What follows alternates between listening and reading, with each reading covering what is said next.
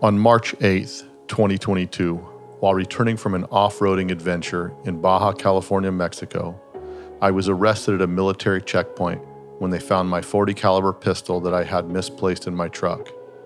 I was arrested. For the next 58 days, my wife and family were manipulated, extorted, and lied to. This podcast is that story.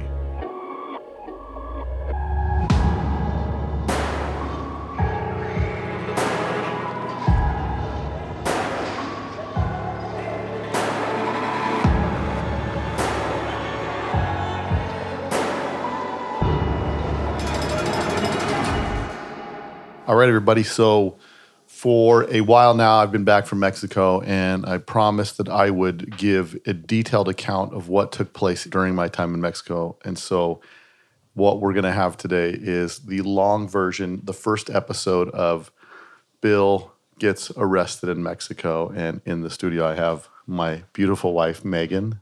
Hello. We have her here today to give her account of what's going on during this same time. So some of you have heard the summary podcast, and maybe some of you have not. This would be maybe an interesting story, and this is going to be a lot more detailed than the 45-minute summary overview that I did earlier. So to start it off in the beginning, I was in Mexico as a group leader for a trip, and usually every year I go with my wife. And this particular year, our grandchild, baby Eleni, was born about a week prior to me leaving for Mexico, and I tried to convince Megan to go with me to Mexico, but she wanted to stay and hang out with the baby. So I said, I'm still going because I really look forward to this Mexico trip. And I've always felt safe in Mexico and really enjoyed going to be a group leader on this side-by-side off-road trip. So we get going on that trip. I bring my friend Brent Miller, who's my dentist, but more importantly, my good friend. And he had never been to Mexico, never been on a long journey off-road trip like this, so it was going to be good. We head out a couple days into it. I had some challenges with my machine. I decided I'm not going to ride it out. We're just going to head home. During this time with my wife and I, she's a little bit upset that she didn't go with me after a couple days. And so, and I'm only telling you this to set the tone. So I'm feeling bad that my wife's not with me because this is kind of our trip that we do together. I'm texting her, then I have some issues with my machine. So I thought, you know what, I'll come home early and surprise her. We decide to pack up and head out. We stop in San Felipe. It's a couple 100-mile. I had to stay with the group for an additional day.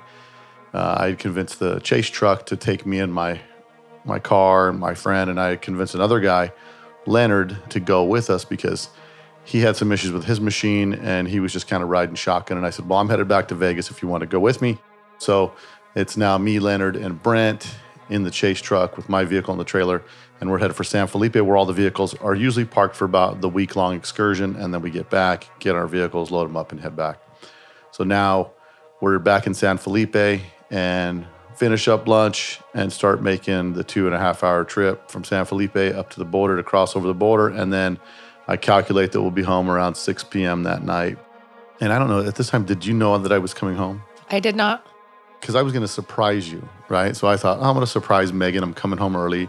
I'll have some time to work on my machine when I get back. And then I've already got the rest of the week slated off. So I'll just spend time at home with my wife.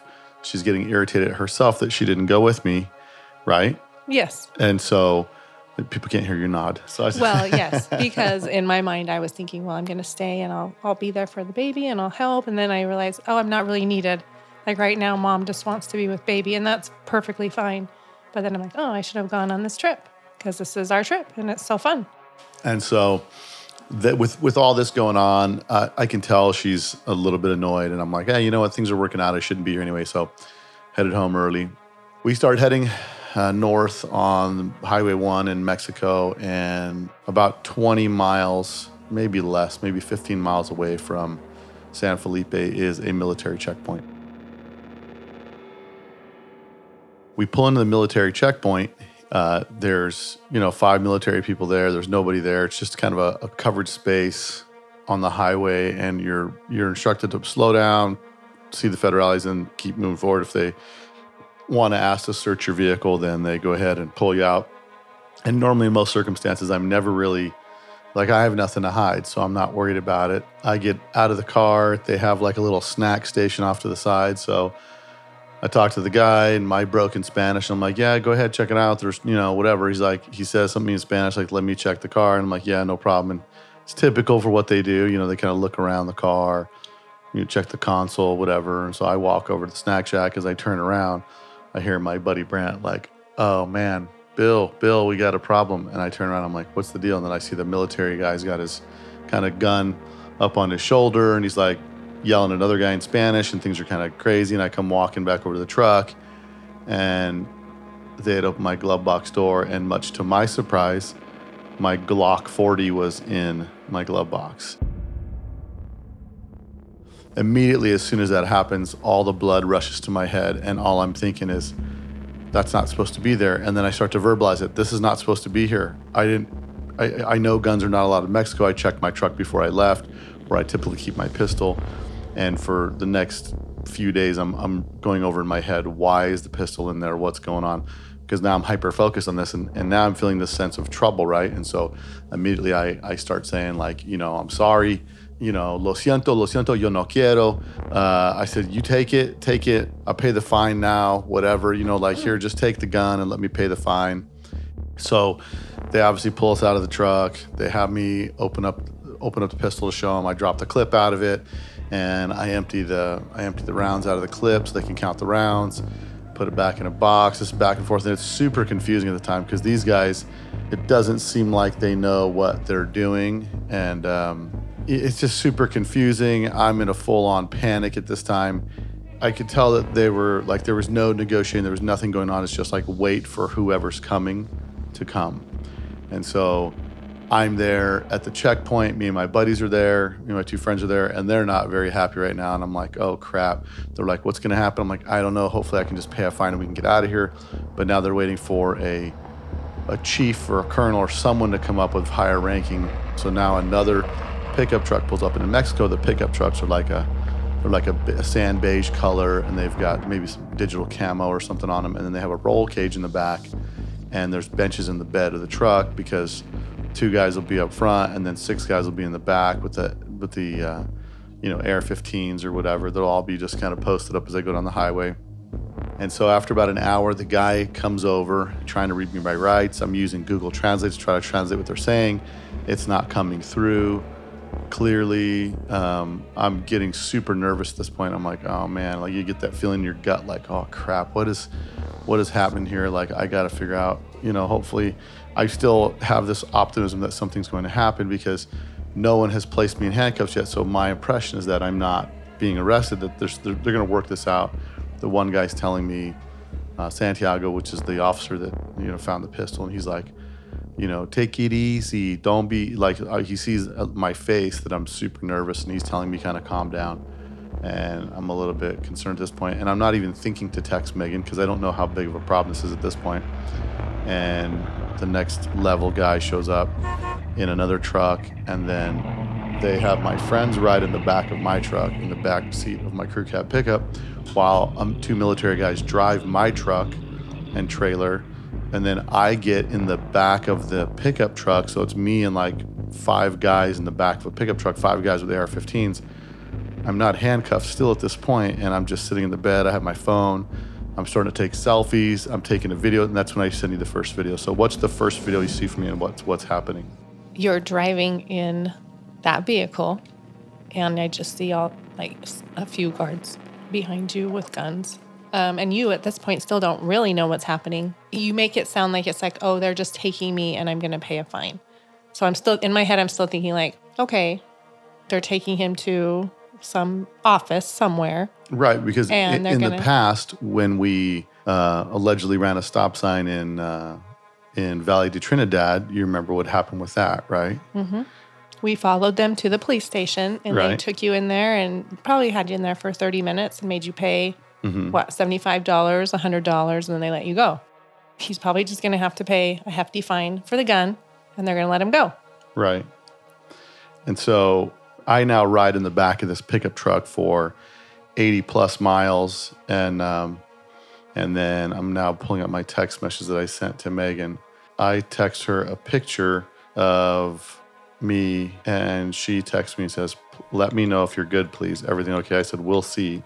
Can you send me one picture of my concealed carry permit? So she sends me, she says, how are you? I said, they're arresting me and taking me to Mexicali. I'll find out what happens then. She says, no way. I said, yes. How will I know what to do? I said, I don't know. I still have my phone. And then I sent you the picture of me in the back of the truck with the federales.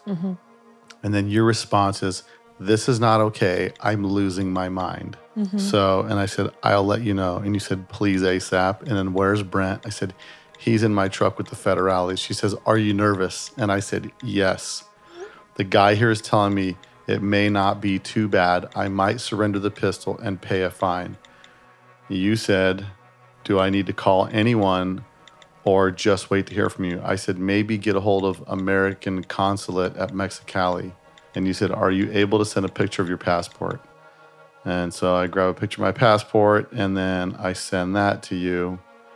And so this is going over the span of like from 1:30 to 2:15. And then I send her my location. The next picture I send you after that is 6:20 p.m. And I said, just waiting. You said, love you so much. And I said, they will be holding me. And you said, how long? I should have come. I found a Florida permit, trying to get a hold of your brother-in-law, who's an attorney and served a mission in Mexico, so he speaks Spanish. And then I told you I talked to my friend Porter here in town, who's an attorney, like a personal injury attorney, and he's trying to locate somebody. And then we're going back and forth, and like, do you have a number? And I'm like, yeah. And then I said, they're currently saying, so this is now 8 o'clock at night. And I said, they're currently saying 2 weeks at the absolute soonest. That's the last text message that I send you at 8:06 p.m. And then you don't have your phone anymore. And then my phone is gone. Right. So. And I think that when it became real to me is when I said, are you nervous? And you said yes. And then I knew, like, if you're nervous, then it's serious. Like, that's when I knew.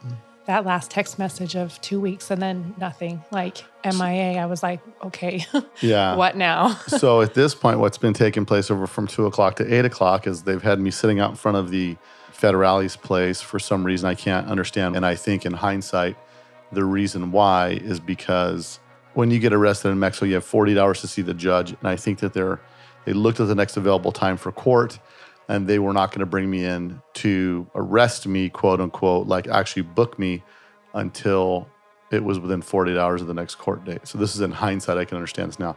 Because the whole time I'm sitting outside, I'm thinking I'm probably going home because if they were going to arrest me, they would already had me arrested. So for 6 hours, I'm kind of sitting there. There's like federales all around me, but I'm just kind of freely walking around and thinking that I'm probably going home. You know, this is a formality. This is super weird that all these federales are here. So I go inside for my first meeting and I tell them that it's my gun, that my buddies, they got nothing to do with it. And they said, well, we'll talk about it in a little bit. Let's bring you upstairs and let's get some paperwork filled out. So they start filling out some paperwork. I go back downstairs. Still don't understand really what's going on. And they said, well, let's go park your truck in the back in the impound. You know, the soonest we'll get you out of here is probably the next 2 weeks. You got to see the judge, and then maybe we can get you out of here in 2 weeks, is what they said to me at the soonest. And so now I'm realizing, like, this is a pretty serious deal. So now I have to drive my truck with the federale and then this quote-unquote translator in the car with me. I drive around the block and then pull into the back, and it's super, super tight. Like, it was a whole ordeal just to get my truck and rig and everything parked in there. And so now the translator is telling me, hey, anything that you don't want to really have stolen or any of that kind of stuff, you might want to put it inside your truck right now. So in my side-by-side, I've got some stuff, but not a lot of crazy stuff. But inside my truck, I've got my other laptop. I've got GoPro cameras. I've got an iPad Pro. I've got my Surface Pro for work. I mean, it's like a Best Buy in there full of electronics, like chargers and battery packs and just all kinds of stuff, right? So I put all that stuff in my truck thinking, okay, this is going to be secure. Shoot, I'm going to be here for a couple of weeks. I talked to my buddies. I'm like, dude, you guys got to get out of here. They're letting you go. My friend Brent's like, no, we're going to stay with you. I said, you need to get out of here. They're letting you go. They're telling me they're going to keep me for probably 2 weeks. I got to go see the judge in a couple of days. We'll see what happens then.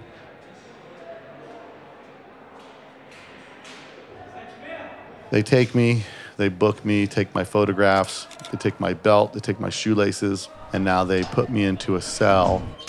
There's 3 cells in the bottom of this federal building that is kind of like a basement. They're just cells with a toilet and 2 concrete bunks, and they're about 10 feet by 10 feet squared. And I'm sitting there, and all I can think in my head is like, holy crap, what do I do? How do I get out of this? Because now they finally took my phone, and I should have known. And so and before they book me, like they're like, okay, we'll put all your personal belongings in this manila envelope. They hand me a manila envelope. And then I grab the envelope from the bottom, and I feel there's something in there. So I flip it over, and somebody's chain falls out. So I'm thinking, well, that's great. The last person that had something in this manila envelope didn't get that back. So now I take my credit cards, my cell phone, my cash out of my pocket. I probably have $700 in US, and I've got $300 in pesos.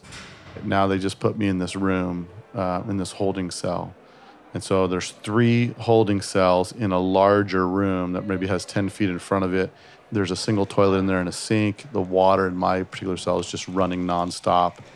So it's all I can hear, plus all the surrounding noise from everything else happening around there. And so now I've got to be in here starting now for 48 hours. So it's not a full day till 8 p.m. the next night, and then another full day. So I'm technically there for 3 days now at this point, because the first day I get arrested, which is Tuesday. So because I'm there Tuesday, Wednesday, and Thursday.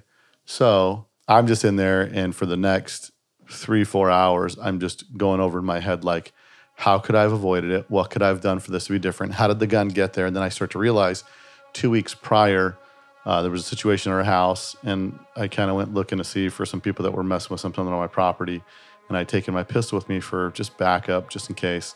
And I was just going to try to track this car down and then call the police.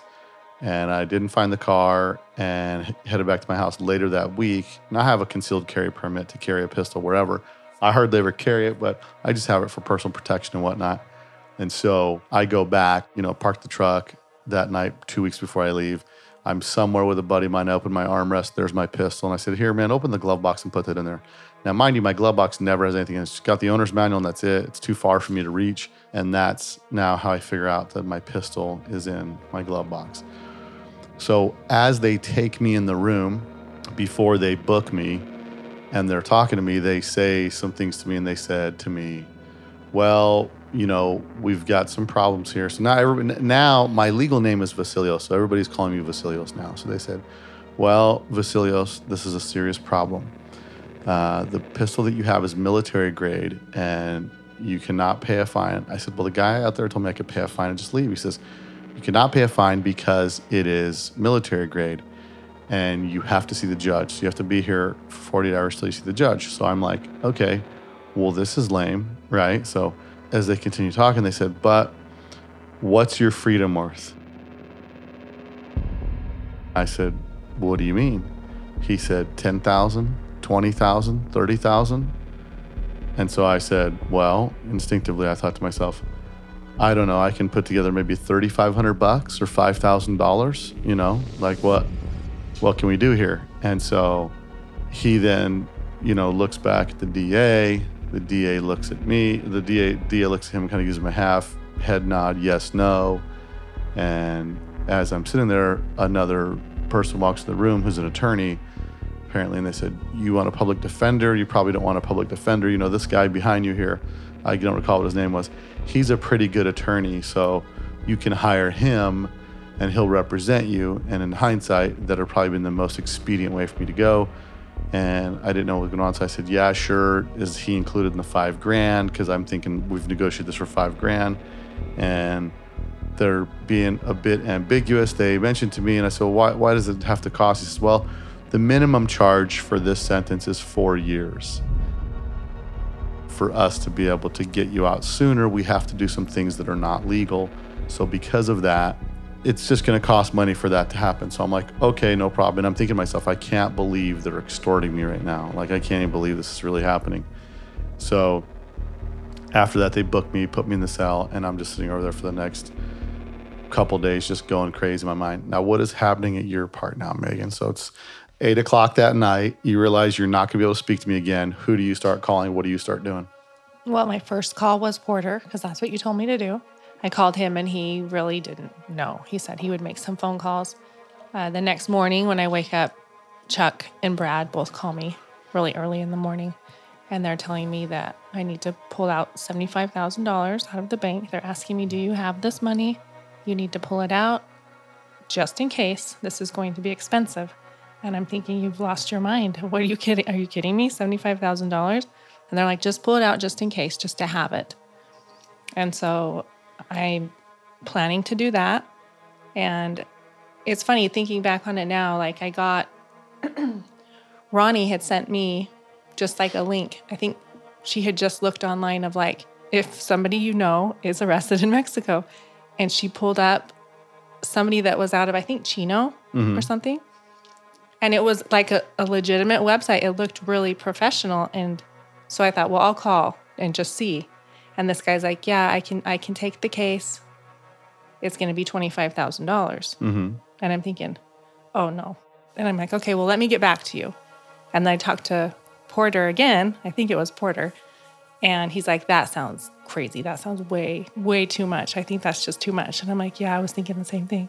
And so I told the guy, never mind. And looking back on it now, I'm like, he's probably done this a lot. And he probably could have like made it happen quickly for that much. But I just didn't know what I was doing at that point. And so then I'm hooked up with a lawyer through a girlfriend of one of the guys who was on the trip with you.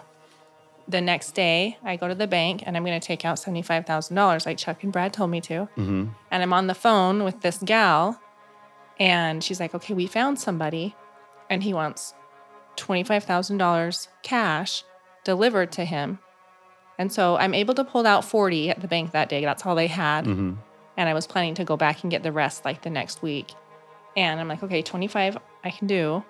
Now, interestingly enough, we're not loaded where we've got tons of money laying around and stuff like that. We just happen to be lucky. Not lucky, but we had just sold our cabin recently, and we had money in the bank that was now earmarked for putting into a new house that we're trying to build and whatnot, you know. So we had a little bit of cash because of the sale of the cabin. So right. And Chuck and Brad were both like, if you can't, like, we can help you. Like, if you need, like, so much, like, we'll chip in and, like, you can just pay us back or whatever. And so this would now be Wednesday because Tuesday I get arrested. So Wednesday, you're doing all this. Wednesday I'm doing all this. We make a plan to head out Thursday. We're going to meet this lawyer Thursday and pay him this $25,000. Granted, at this time, I didn't know that it was, you can't legally cross the border with more than $10,000. Right. There's a sign up at the border that says if you have more than $10,000 cash, and you have to declare it. Right. So then we're like, well, then we need like more than one person, like so that one person can declare. So now we need to smuggle money across the border, which is already like completely unnerving knowing what would happen. Because honestly, if they stop you and catch you with that cash, they'll take it. Right. They'll take it, and they might arrest you saying that you're moving money for the drug cartel. Yeah. And so that night, Wednesday night, knowing that I'm leaving Thursday, I'm thinking, well, I don't want to go alone. Right. Who can go with me? And my dad's like, well, I can go, whatever. And I started thinking, well, I'm going to ask Jane, my girlfriend Jane, because I think she could probably do it, and it would be good to have that support. And she's really like a go-getter. Oh, yeah. She's a strong woman. Like volunteers for the Red Cross. She goes right. to all kinds of disasters around the country constantly just to volunteer and help. And so she's used to... She's a high-stress situations. She can manage stress quite a bit. Yeah. So she says she can do it. She makes arrangements, and she's going to go with me. And then neither one of us speaks Spanish, and we have a couple of friends of Bill's, Paris and Chris. Right. That I ask, and they've agreed to go with you. They've agreed to come with us. Now, Wednesday, simultaneously, while this is happening, I wake up in the cell, and for the whole night of Tuesday night, I've been going over in my head, like, what do I need to do? I finally talk myself down to, like, stop thinking, like, what could you have done? Because that doesn't matter. All that matters is how do you go home now? And so I come to the epiphany that this is about money. They just want money. They just want money. And so the guy comes in to see me the next day, the translator, and he says, Mr. Vasilios, how are you doing? And I'm like, not good. What do we need to do, man? He's like, nothing. We're just waiting to go to court. I said, what is the price to leave today? And he tells me, there's no price to leave today. You have to go to court tomorrow. So now you're preparing to get all that. You pulled some cash out of the bank that you're going to take down to Mexico to go meet with this attorney. You've got two of my friends that are going with you that speak Spanish and Jane. So there's four of you that are going to take the 6-hour drive from here to Mexicali. Right. And the rush is that we know that it's Wednesday evening that you have your first court date. So we've got to be there Wednesday evening. Thursday. Oh, Thursday, right. Thursday evening. So we make plans to leave 4:30 a.m. on Thursday. Now, since I got arrested, and I never asked this question before, did anyone ever contact you from the jail or anything like that? No. Nobody? No. So the only last conversation we had was like me like, hey, babe, goodbye. Yeah. That's it. And then the only other phone calls you get are from people that aren't there that were like... That just knew about the situation. So now my friends, Brent, when did you see him next? I didn't see him. So him and Leonard drove in Thursday evening. While you and were I in was Mexico. already gone. Got it. So they had stopped by the house, I believe, to he wanted to see me, but I think I was already gone. Yeah, because Tuesday, and with what happened with the two guys that were with me, their story got super intense because these are two of the whitest white guys you ever met, not a lick of Spanish between the two of them. And for them to get across the border was just an ordeal. One guy's an ornery cuss, and he's got no patience for anything. And the cab driver can't really communicate well with them. They're trying to get to the border. They finally get across the border. They get to the border city, Calexico. There's no available rental cars. Then they go to El Centro, no available rental cars. They're at a truck stop. They end up sleeping on a bench at a truck stop for the night. The next morning they get up because all the rental car places were closed. Next morning they get up to rent a car. No cars available. They finally break down and rent a U-Haul truck on Wednesday afternoon and drive home Wednesday, I think is when they did. I think did they come? Wednesday? Yeah, so they drove there. So I think Wednesday. I just wasn't home. I was probably getting I was just getting the money or whatever. I was. So they had a whole ordeal just trying to get home because there was no rental cars available. Like it was just a whole situation. So that's what's going on with them. And now it's Thursday morning, and you're deciding to leave. What time do you leave? We leave at 4:30 a.m. We meet Chris and Paris at the gas station. And then they're in a different car, and we just follow them. We're about halfway to Calexico, and I get a phone call from my contact. This is before I called you? Correct. To the lawyer in Mexicali. She said that she doesn't have a good feeling about this lawyer. And I'm like, okay, well, I'm halfway to Calexico now with $25,000 cash. Now, have you been staying pretty cool this whole time, like not freaking out, not crying, not like... For the most part, because I have a plan. Because you're just like, I just got to get this. We got to get this done. Right. We're just doing it. Mm-hmm. And even then, like I didn't start like getting emotional. I was just like kind of panicked. Like, well, what's plan B? Like that was my plan, was to go pay this guy. How soon after that takes place do I call? I'm like, Megan, hey, what's going on? Because I'm going to court in an hour. And you're like, we were just coming down. I have $25,000 in cash, and then when you start saying that, I start trying to talk over you because I've convinced these guys I can put together maybe $5,000, and then I'm thinking like, crap, she's gonna say $25,000, like we're gonna have an issue. They're gonna keep, and so I'm trying to talk over you, and I'm like, well, we're going to court in an hour, and then so like, how soon is that? Like, where are you when I call you? I must have still been on the U.S. side of the border at that point. Yeah, because I thought you said you're trying to figure out how to get across the border right now. Yeah. You were going to meet a guy, but that's not working out. You've got someone else coming to meet you. You're waiting on them, and then you're going to come to court. Right. So this other attorney that we were hooked up with, she came into Calexico, picked me and Jane up in her car, and I ended up sending the bulk of the money back home with Chris and Paris. And they just went home from there? They just went home from there. Okay. Yep. So Jane and I crossed the border. We go directly to the courthouse, and we're literally like 30 minutes before you walk in with the public defender, I guess, or whoever you had. Right, the guy that the DA had given me. Yeah. And so then it was a whole thing of like, this new attorney had to go in and like tell that guy that he wasn't representing you anymore, and she was going to be representing you. While you guys were all doing that. Meanwhile, I haven't showered in 3 days. I'm still wearing my Dickies shirt, my jeans, and my Vans with no laces. I got my leather skate highs. I haven't taken a shower. In the 3 days that I'm in the holding cell, it's like I'm going crazy. I'm sick to my stomach. I could hardly even eat. I mean, I was just like distraught.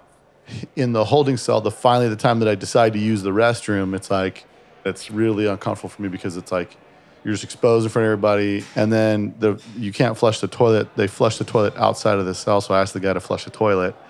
And he's got these foot pedals outside that he flushes for each bathroom. And as he flushes it, I'm looking at it, and nothing goes down the drain because the connecting pipe on the top of the toilet is broken. So every time you push it, it just starts putting water in the room. So I'm like, yeah, this is a huge waste. Meanwhile, the food they gave me to eat was like these little meat things. It was like some kind of stringy meat, and they put it in the microwave and heat it up. And during the time that I'm in the cell for those couple days, they give me one thing, and the guys tell me, like, we don't really have food for you, but here, I got this. And it's like, tear it open, add hot water, and then rehydrate the beef. And then I took like 2 little bites of it, and I gave it to the dude next door to me. And it's so quiet. All you can do is just hear this guy next door slurping and licking the thing. And for a day and a half, I was in that holding cell by myself. And then the third day, they caught a bunch of people at the border. One guy smuggling drugs, another guy who had a moving van full of people. And so I had a room to myself for 2 days. And that last day that I'm there, this one guy comes in, kind of heavy set, he's got a pretty good limp. And then I'm already on the first floor bunk, and I'm just like there. And the guy's looking at me like he's going to struggle to get up because he's a bit overweight and whatnot. So I was just like, all right, I'll go up to the top bunk. Meanwhile, there's no blankets, no anything. It's just a concrete pad you're sleeping on. And that was my experience there. So now I'm in the prison. I stink. I've got a super sensitive sense of smell, and I can't take the way my clothes smell because I haven't showered in 3 days or any of this kind of stuff. So now that's when I call you. You tell me what's going on, and then I'm just like, oh my gosh, what is happening here? So now the plan is we're going to go to court, and we're going to fire the attorney that they gave me. I get released out of the cell, and the DA's taking me over there directly, and I'm riding in the back seat of a Ford F-150 crew cab. I'm handcuffed, and I can't, it's super uncomfortable. And for them, they're waiting like last minute for everything. So like driving through all the stoplights and everything with their little sirens and all that stuff. We pull into the courthouse, and there's like a gate outside. Open the gate closes behind us, and they open the garage door. We pull inside the garage door closes behind us because we're prisoners. So then I go into a holding cell to wait for a few minutes. So now we go into court. It's all kinds of confusion. This other attorney starts talking to me, and I'm like, no, I don't think we're using you. I think we're going to use somebody else. And then the translator comes in. My new attorney comes in. I have to sign papers for the new attorney, which is the attorney that you brought. You can't come to court. You've got to watch everything from a separate room downstairs. But I am allowed like 5 minutes before to come in and see you. Is that when I saw you was just before court? Just before court. I'm like 5 minutes. Yeah. And before all this is happening, it's like I'm there, we're switching attorneys, and then I'm talking to the new attorney, and she says, listen, they violated your rights by this, by that, like illegal search. You didn't speak Spanish, they didn't have a translator, so you didn't understand your rights. And, we're going to go ahead and we're going to fight it on that. And I said, well, listen, they also asked me for money. And the translator's translating for me, this lady translator, and she's like, oh, like shocker, right? That they're asking me for money. And she's like, oh no, she's like writing it down, whatever. So then we get a little bit of a break, and then they bring you in. And that's the first time now that you see me. Right. And so I walk in, and you're behind it's like a half wall, and it's glass and... Well, it's metal. Yeah, metal bars, like a corrugated metal. Right. And the second I walk in there, you just start crying, and you just start shaking your head. And I remember the first thing you said was, I shouldn't be here. I'm a good man. I work so hard. And you're just breaking down. It all happened so fast that neither one of us had much thought about what to talk about.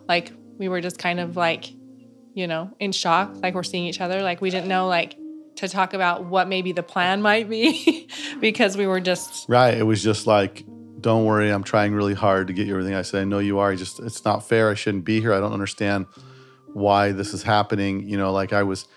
I was really, seeing you the whole time. I never ever got emotional until I ever saw you or heard your voice. It would just rip through me, and it would remind me of what my real life is like. So you come see me. Come see you. And then they have me leave And they won't let me stay in the room and watch it, but they take me to a separate room, and it's just a TV on the wall with a chair, like literally a folding chair in the center of the room. And I just sit there, and there's like a guard in the back just watching to make sure I don't do anything, I guess. But so I just watched the whole trial from the TV, but I can't understand anything anyone says except for you when you're talking. Yeah.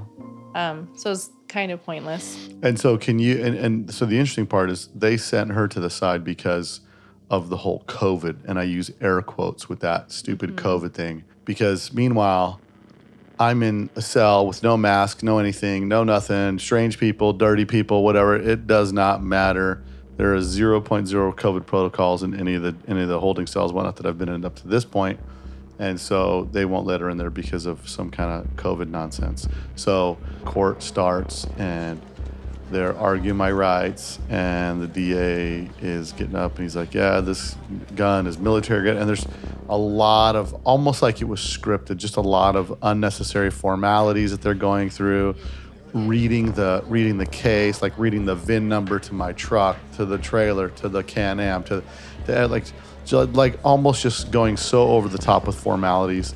And then, they're arguing for my rights. The judge doesn't look super concerned about anything. She's just face down making notes. And then the attorney draws a little $sign on the paper and kind of slides it over to me and points to it. And I said, do you want me to talk about that? And so they're asking me, do I have anything to say? And I said, Your Honor, the only time that they ever got me a translator was when they asked me for money. And then I continued to repeat what they had told me when I was arrested, how much money, we have to do some things that are illegal, all this kind of stuff. And in my head now, based on what the attorneys got me believing, I'm thinking at this point, they're going to slam the gavel and I am going home. Like, they have got the wrong American, they have violated his rights, and he is out of here.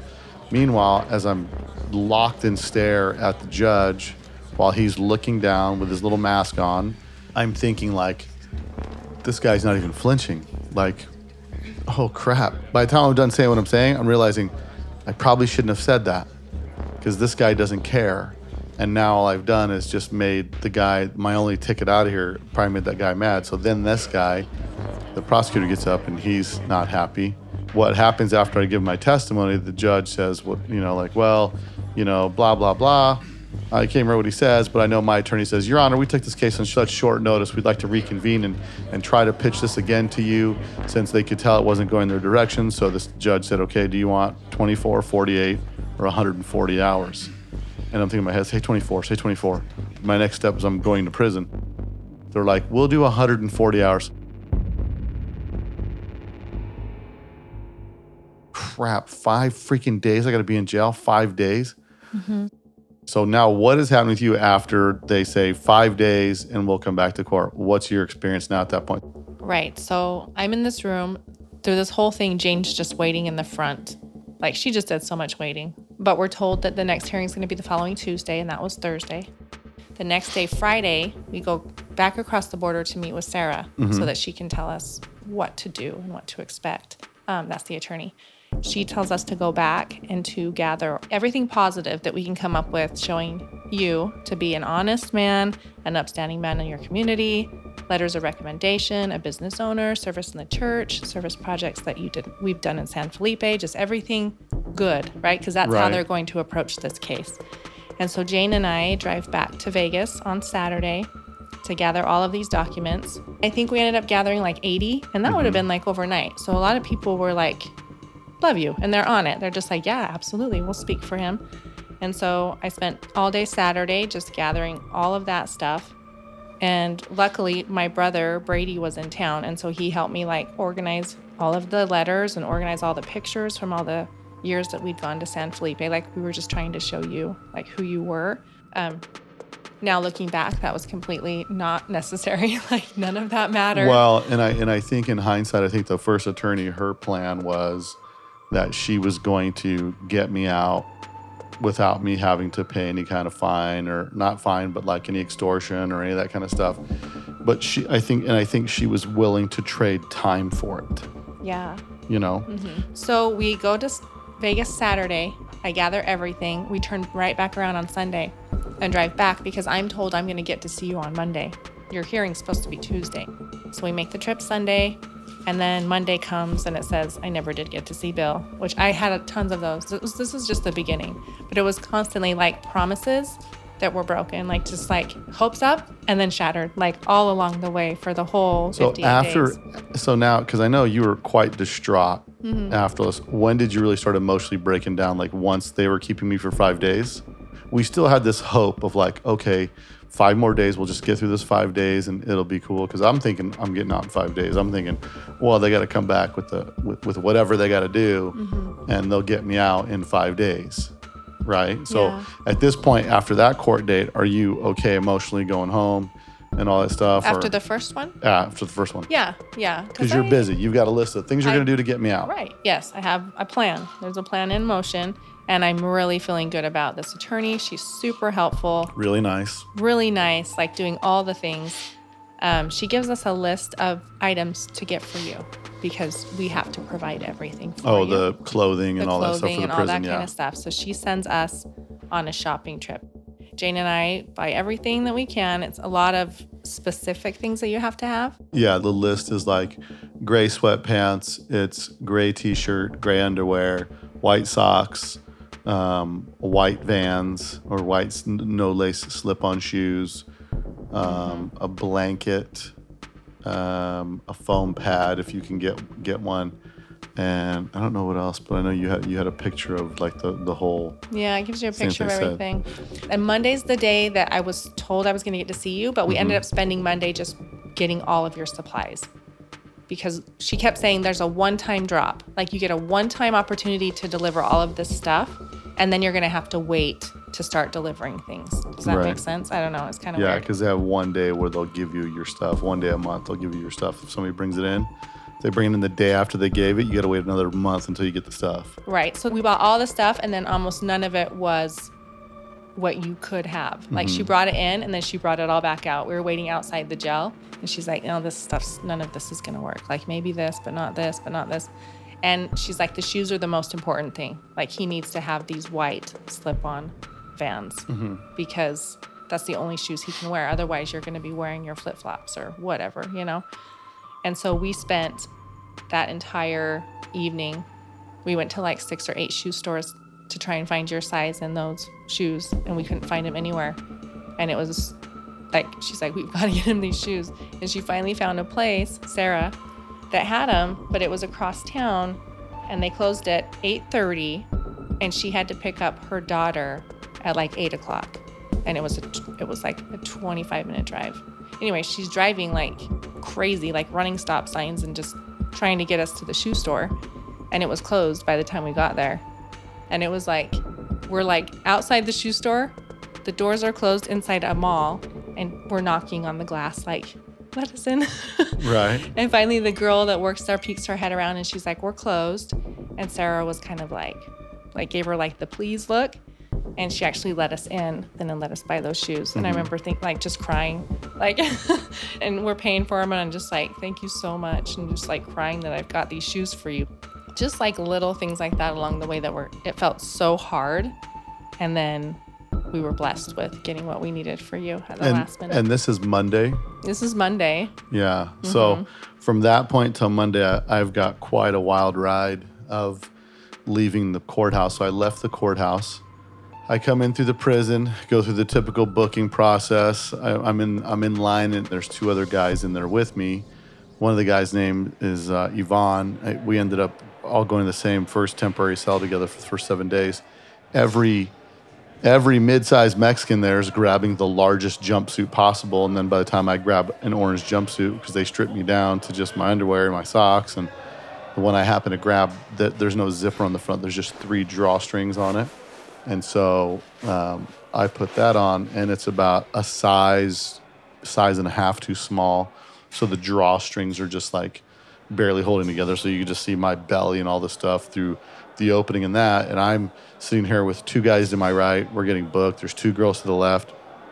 And in the Mexican prison, every time a girl walks by or there's a female officer or whatever, you have to stand up, face the wall, look away, or whatever the case is, except for in booking. And like we're sitting there getting booked in, and they don't just take your fingerprints, they take your fingerprints, the side of your hand, their palm, like everything.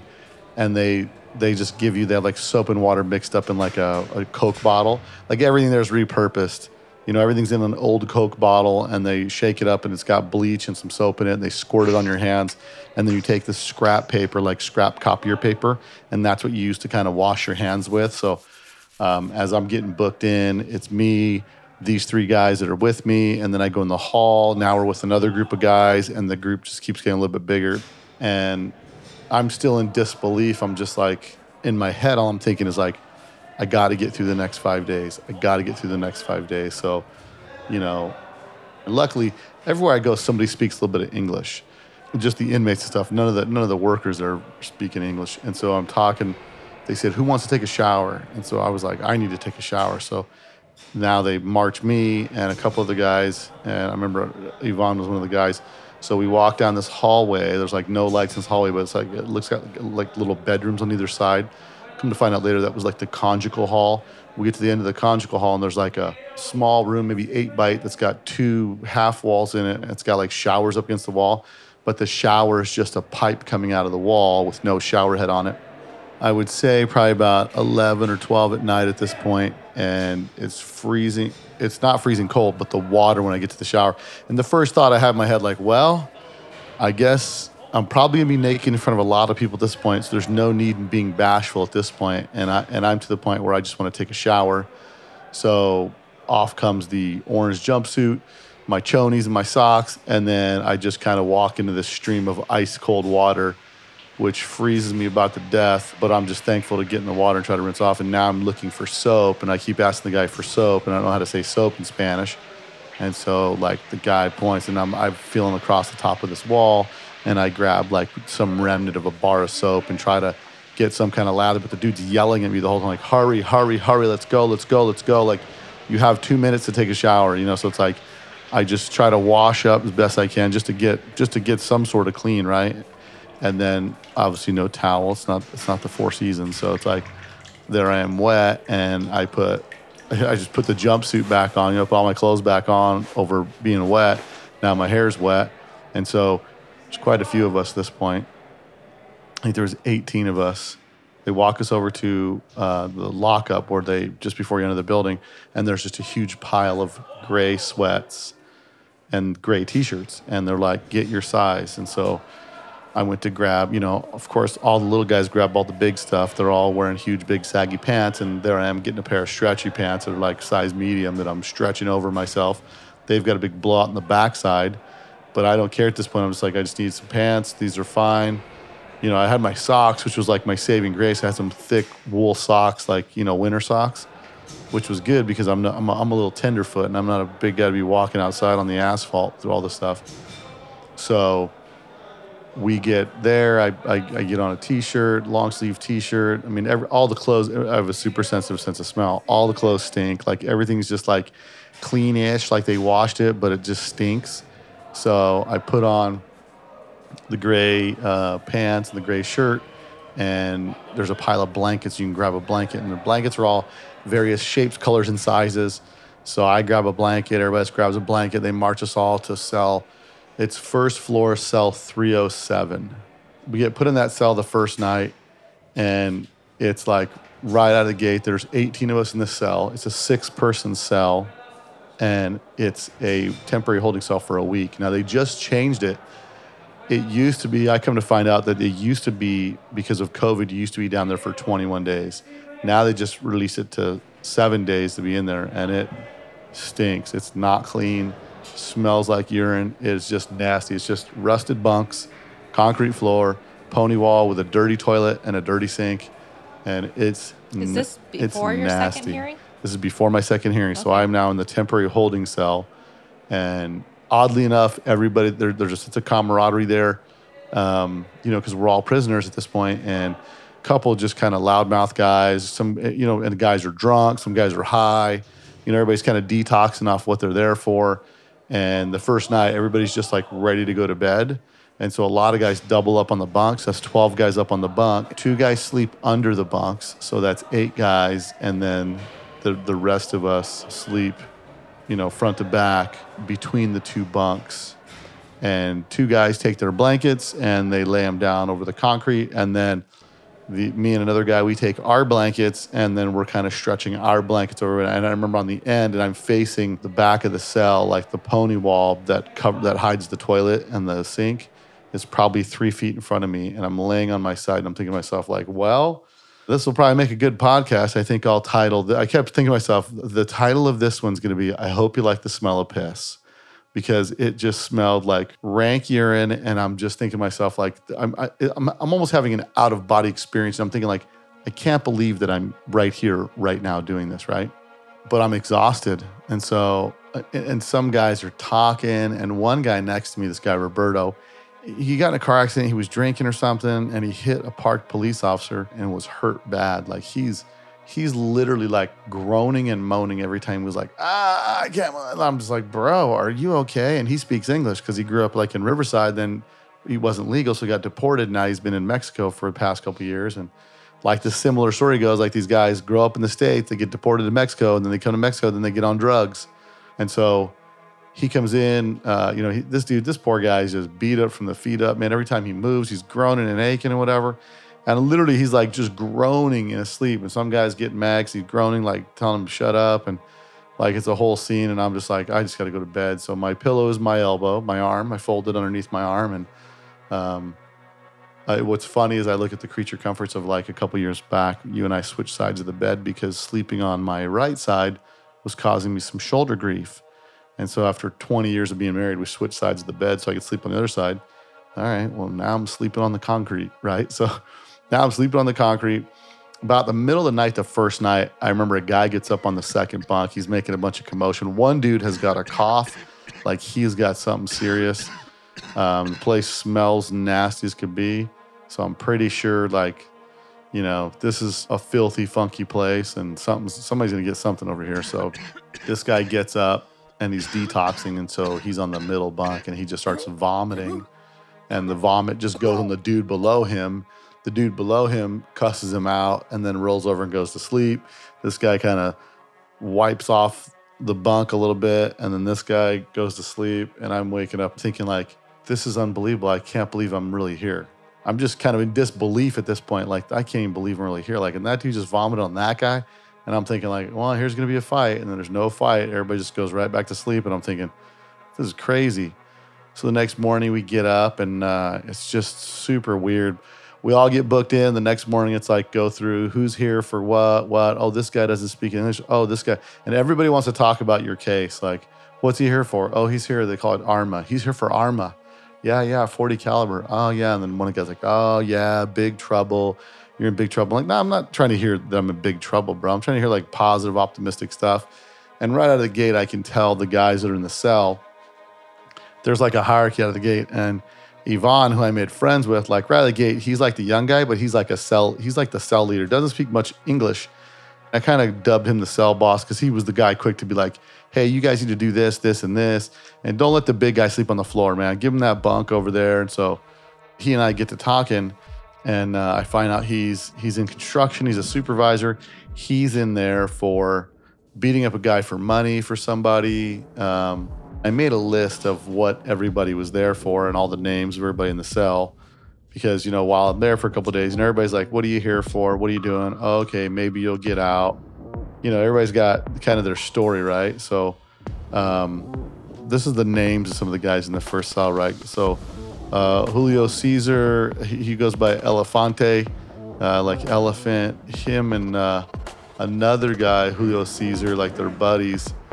This dude says, I'm like, what are you here for? He's like, I like crack, and so he had some issues. The other guy named Julio Caesar is the guy that looked just like Vin Diesel. He's there because he stabbed his wife. They got in a fight and he stabbed his wife.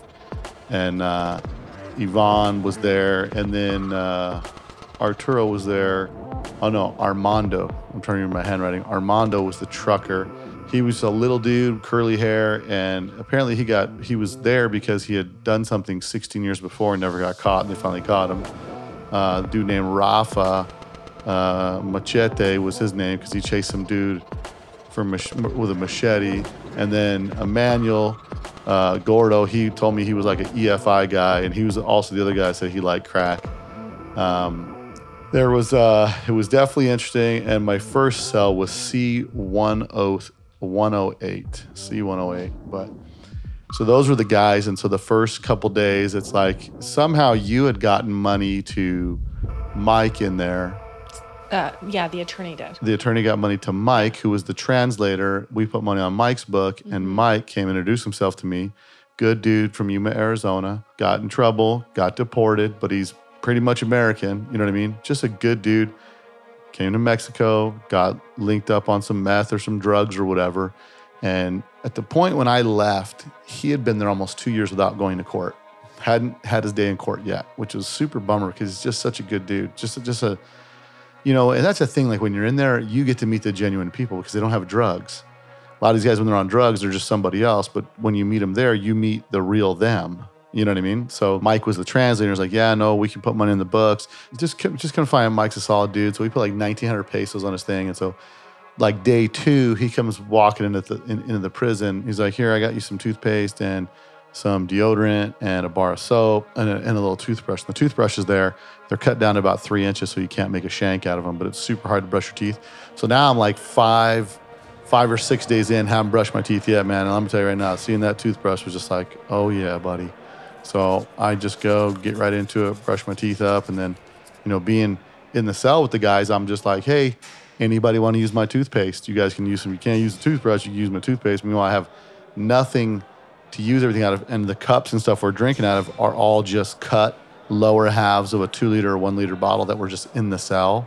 So who knows if they're clean or what? Like they don't give you anything. And when they come by to feed you in the cell, they bring by like Jamaica or something. They have it like in a big bucket and they pour it in your drink, and it's a whole scene. And I'm just trying to find water at some point. You know what I mean? Like just to drink water, and they have filtered water that's in a little 20-liter thing outside of the building. So I think it's probably day 2 that I'm in the cell where I decide, well, I might as well take a shower because I haven't taken a shower in 2 days now. And I got my bar of soap, so I'm just right there, just in the buck in front of everybody, just going to take a shower. You know, you just got to kind of get over it, you know. And so it's an ice cold shower. And I had my bar of soap that they brought me. So after I used the soap, I felt kind of like a jerk if I didn't let everybody use my soap. So because I'm the only guy with soap in there, so I'm like, you guys want to shower and you use the soap, you can use the soap. But, you know, I'm just trying to be not that guy, you know what I mean? Like, because everybody else needs something, and the soap's the least I could share, so I'm sharing my soap. There's a couple other small pieces of soap here and there, but yeah, so that's my introduction into the cell and all that stuff. And I'm just like, the days are so long. You know, they serve breakfast at 5 in the morning, lunch at 10 in the morning, and dinner at about 3 in the afternoon. And that's really the only thing you have to look forward to. And I wasn't even looking forward to it because breakfast, I just usually gave all my breakfast away. For the first 7 days in that holding cell, I pretty much gave away, unless it was meat that they were serving, I was just giving everything away. I had no desire to eat. I was sick to my stomach the whole time. I just kept in my head over and over and over, just thinking like, okay, what do I got to do? How are we going to handle this when we go back to court? Now, meanwhile, all these guys in the cell are like, yeah, you're here. They all, it seems like they all know the crime, the time, they know everything, right? So they're just like, yeah, you know, you're going to do at least 2 or 3 months in here before you can get out. But if you pay, you get out sooner if you pay, you know. And meanwhile, I think I just blew my opportunity to pay after we went there to court. And I'm talking to these guys. I'm like, yeah. They're like, oh, yeah, you'll get out of here, man. You just got to pay. I said, well, I got a little bit of a problem. Like, I told the judge that the guy was asking me for money. And they're like, oh, no, that's not good. Like, everybody's like, that's bad news, you know? So that's not helping me feel any better at all. So those days downstairs are kind of a blur. It's just a lot of talking and hanging out. And the guys were playing a game. I can't remember the game they were playing, but they had drawn a game board on one of the bunks and were playing some kind of game board with little pieces. One guy's taking little pieces of soap and making little game pieces out of it and stuff like that. And they were making some kind of dominoes. They're making dominoes out of pieces of paper. You know, like people had a medical pass, whatever, their document, they'd take it. And like there was like little tiny pieces of pencil, like 1.5 inch long pencils that were left in there. Yeah, just like crap like that. So it was like, be super resourceful with whatever you can get and try to amuse yourself or pass the time or whatever. But really, in my first cell, there was really nobody that spoke fluent English. Like everybody was like broken English. And some of the guys I would do what I could to get along with and talk to. So that was the first week. And then I go to court the second time. And this is on Tuesday after I'd gone to court Thursday previously. And now I'm going to court for my fifth day, which I think there's a possibility I'm going home today. Now, by the time I go to that court date, everyone's like, yeah, you're not going home, dude. This is when they set you up and you'll be here for a couple months. And I'm like, I don't know, maybe, because they're telling me there's only one way out of here, bro. You got to pay. And I'm like, well, I don't think the dude's going to take my money right now. So what's going on with you now? Well, I'm trying to remember the timeline because Monday we spent all day trying to get your stuff for you. And then that night, Jane and I are crossing back over the border to go back to Calexico to our hotel. And we get into the wrong lane, I'm pretty sure, like the fast track lane of the border. Right. And so, like, we're already, it's just been a stressful day running around trying to get you what you need, not getting the right things, and trying to shop with the attorney. And then we get to the border, and the first guy's like, it'll be $5,000. And Jane and I just, like, look at each other like, well, it was a mistake. Like, we'll turn around. Like, we'll go in the other lane. We just got in the wrong lane. And he's like, well, that's not okay, and you're in trouble, and it's $5,000. And we're just like, well, you don't have $5,000. And this is a Mexican guy, or this is a Mex, I think. I mean, he's at the border on the Mexican side. Anyways, you're going back to the States? Going back to the States. Okay, so that'd have been the American side of the border. Okay, well, so I think that they do it just to scare you, kind of. But he goes ahead and sends us to the next guy, and the next guy's like, all right, well, it's $3,000. So we look at each other, and we're just like trying to be like these cute, nice girls, right? Bat your eyes. Bat our eyes, the cute blonde girls, blonde white girls, trying to get back and just like play dumb. Like, well, and we did, it was an honest mistake, but it was just super annoying that like it's always on top of everything else, these guys want money now. Yeah, it's a mistake, and they want this outrageous dollar amount for something that was a total mistake. So anyways, we get through there and cross the border, and we go spend the night. And I'm trying to figure out what we did Tuesday because we didn't head back home until Wednesday, my notes say. But Tuesday, I think we spent the day just trying to, well, your hearing was Tuesday. Right. But I think all day we spent the day just getting me set up in the system so that I could come visit you. Right. Because it's a process. It's like you have to have everything, like your passport, birth certificate, marriage certificate, proof of address in the States. Like, it's just a whole list of things. Right. It's like, it seems like super stringent. And then when you get there, it's just all trash. Like nothing's organized. Everything's just, there's no computer system. It's all just lame. Right. Yeah. But they won't let you visit unless you have all of this documentation. And they wanted copies and originals because I remember there were 2 different times where I had to have my dad overnight stuff to the hotel so that I could, like, he had to overnight things to me so that I could have the physical things to go and visit you or to set up whatever they needed. So it was always something. I'm not able to go to the courthouse at all. The second time. The attorney takes us to like a little restaurant and we buy food and we're just eating dinner knowing that you're like in court. Yeah. And she's just trying to pass the time because they don't want us there. It's not Sarah. It is because the guy was the one that was there. Right. Yeah. I had 2 guys there. Right. And the one guy, I remember he had a Ferrari pen, and I'm thinking, well, this guy must be a good attorney. If he's got a Ferrari pen, hopefully he's got the Ferrari car, and I'm getting out of here. Like, hopefully this is happening tonight. And I can tell the way that they're arguing this, it's just not going the way I want to see it. And I'm waiting to speak with the attorneys before, and they're just super cash, like really not giving me much info. And then afterwards, I'm like talking to the attorney. I'm like, dude, you guys got to talk to this guy, man. Tell him I'm sorry. I didn't mean to say that in front of the judge. I don't know why they had me say that. And he's like, yeah, you saying that's a big problem. I'm like, they told me to say that. I was just beyond frustrated because they're like, yeah, well, you did it to yourself. I'm like, no, not actually. Like, the attorney told me to say that. And meanwhile, at this point, I'm already having a little bit of trust issues with everyone. Like, I love this attorney girl and stuff, but she even told me like I'd be able to go to the court. And then I'm not able to. And then she's not even representing you. She sends this guy and this other guy to represent you. And I'm feeling kind of uncomfortable at this point, like what's happening. And then it was that night at dinner that Jason calls me. And he's like, I got this lawyer. And he's like, he says he can get him out really quick and really soon. And I'm like, all right, sign me up. Like if he can get him out, if he can really get him out in 2 days, yes, I'm on board. Like I'm willing to switch if they can get him out in 2 days, right? And so he goes ahead and like tells this guy, okay, and you're in court at your second hearing at this point. And I'm already like, okay, Jason, let's do this. And so he lines this guy up, and then you go to court. I get the 60-day. Right. We get a 60-day extension. And then what? So you hear all this because the guy obviously calls the first attorney from court and says, here's what happened, whatever. Because you guys don't get this information to court. Are you getting this after dinner after I went to court? Yes. So after I talked to, I think it was Augustine or something, the guy that was with her, he calls me. I talked to him on the phone, and he tells me the 60 days. And I'm defeated. I'm like, are you 60 days? And at that point, I think I called Jason back. I'm like, wait, Jason, like if he can do 2 or 3 days, we're switching. Like I'm not waiting 60 days. It's kind of where I'm at.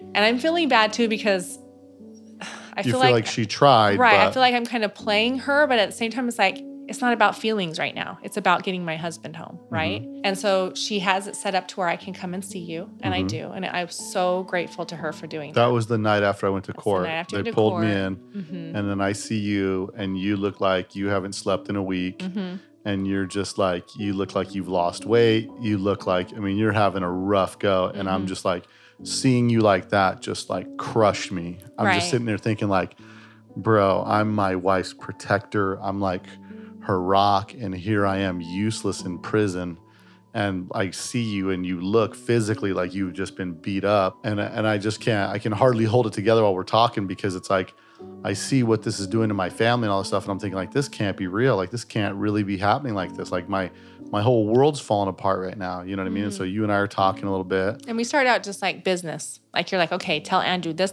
job, and I'm taking notes, and then the thing that brought me the most comfort was just when you said, I'm fine. It's like I'm hanging out with a bunch of stupid 15-year-olds all day. Right. And I'm like, okay, that's my husband. Like, he's got this. He's fine. Like, but it was always like an up and down. So at that moment, it made me feel good. Like, I'm that like, you were going to be okay. There's 18 of us in the cell. And you're like, what? I'm like, yeah, it's crowded in there, but I'm fine. Don't worry about me in here with these guys. It's like camping with a bunch of idiots. You know what I mean? Like, everybody's just super immature. There's nothing to worry about as far as danger goes for me. Like, I'm fine. I'm capable of handling myself. But it's not even like that in here. You know what I mean? It's like everybody's just trying to get their time done. Right. And so then it was that night, like after I visit, and we were there together for like an hour and a half probably. She let us visit for a long time, hour and a half. And then I walk out, and Jane is waiting out by the car, of course, outside the jail. And she just like right away, she's like, you got to call this guy. She's like whispering off to the side, you got to call this guy. This guy just called. And I'm like, okay. And so she's like, you go over there. Like, she wanted me to go away from the attorney we're working with. Right. So she's talking to that attorney, and they're just talking about what happened. And I go walk away from the cars. You called this guy? And I call this guy, and he's like, we can get him out. We can get him out tomorrow. Like, we can get a helicopter to fly him over the border. We've done this before. My buddy is a millionaire in San Diego. He has connections in Mexico, and they've done this before. It might cost you a couple $1,000s, maybe not. They might just do it. But we've done this before. We can get him over the border. And he's like, so just look forward to hearing from this guy and then this guy, and we'll get going with it. And I'm like, okay, let's do this. Right. So this guy reached out to me. And then as we're driving back across the border, I get 3 more phone calls. Like the same from people. The millionaire, from the connection in Mexico. So in my head, I'm like, okay. It's like all these people, like these guys are all just working. They're just doing it right now. They're doing it right now. It's happening. It was happening like within 30 minutes. I had talked to all of them, probably less than that. And so Jane and I are both like, oh my, like, blessing. Like, yeah, we're being looked out for, you know? Right. And so, yeah, then everything changed gears at that point. Meanwhile, the following Tuesday, we go to court, all that stuff falls apart. My meeting with the attorneys are like, yeah, you shouldn't have said that to the judge. The DA's pissed. And I'm like, okay, great. You guys kind of directed me that way. But all right, fine. Sure, it's my fault. I'm just the guy paying the attorneys here. You guys are kind of directing me. So I'm a little bit annoyed by that because now, it's causing a delay. And I said, look, just tell the dude we're sorry. let's just do what we got to do. Because so far now I've been in the prison for 5 days, and everybody's like, dude, you just got to pay to get out of here. Trust me, you got money, pay, you get out of here. You can go home. You just got to pay. Everybody says it's the exact same thing. Mm-hmm. You got money, pay, and go home. So at this point, I go back to the cell, finish the next couple days. Now's my time to move to the third floor, because first floor is a 1 week holding, and then they divide you by crimes, and you'll go up to the third floor. Coca 3 was the third floor, C block, and that was for federal crimes. The prison, nothing changed, because everybody in the States here is federal, and they think like, oh, federal? He's like in a country club. Like, no, it's a garbage hole. The prison is a garbage hole. So it's completely undermaintained. None of the money goes in the prison system. It all goes in the pockets of the bureaucrats that run it, and no money ever goes into the system where they actually improve the facility at all. So now it's the end of the 7 days in the holding cell. I'd been back from my second court date, which was 5 days after my first court date. So now I'm 8 days in jail, and I'm thinking 8 days is all I'm going to do. Well, there's 2 more days to go. Now we're all getting purged out of the holding cell. And now once we got a little level of comfort, we started working out. I was showing them how to do burpees the right way. And as we started to kind of create this bond in the first floor cell, then we all get pulled out. We get lined up. They tell us to take off all the jail clothes and just keep our own clothes. So I just have my underwear and my socks on. They line us all up. They strip us all down. And then they march us all out the door. We sit in these red plastic picnic chairs, and they put a trash bag over us. And we just sit in a hairy chair, and they just shave your head. And then they line you back up, and you put your arm out, and they wrote on my arm C305. Now we're all getting distributed throughout the prison as to where we go now. I get marched up to the third floor. They walk me right up to cell 305, unlock it. I walk right in the room. I'm now guy number 19 in this cell that's built for 6 people. We'll wrap up this episode, and we are 7, 8, 9 days in right now. So lots more good stuff to come. But I appreciate you guys for your interest in the story. It's definitely, there's a lot. When I say there's a lot more to come. So until next week, guys, later.